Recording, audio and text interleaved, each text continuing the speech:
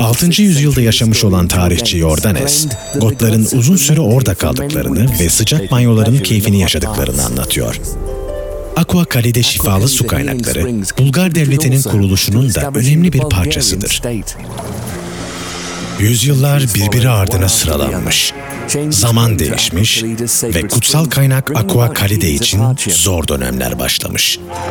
İmparator her şeyin imha edilmesini ve yakılmasını emretmiş. Termanın tamamını imha etmiş.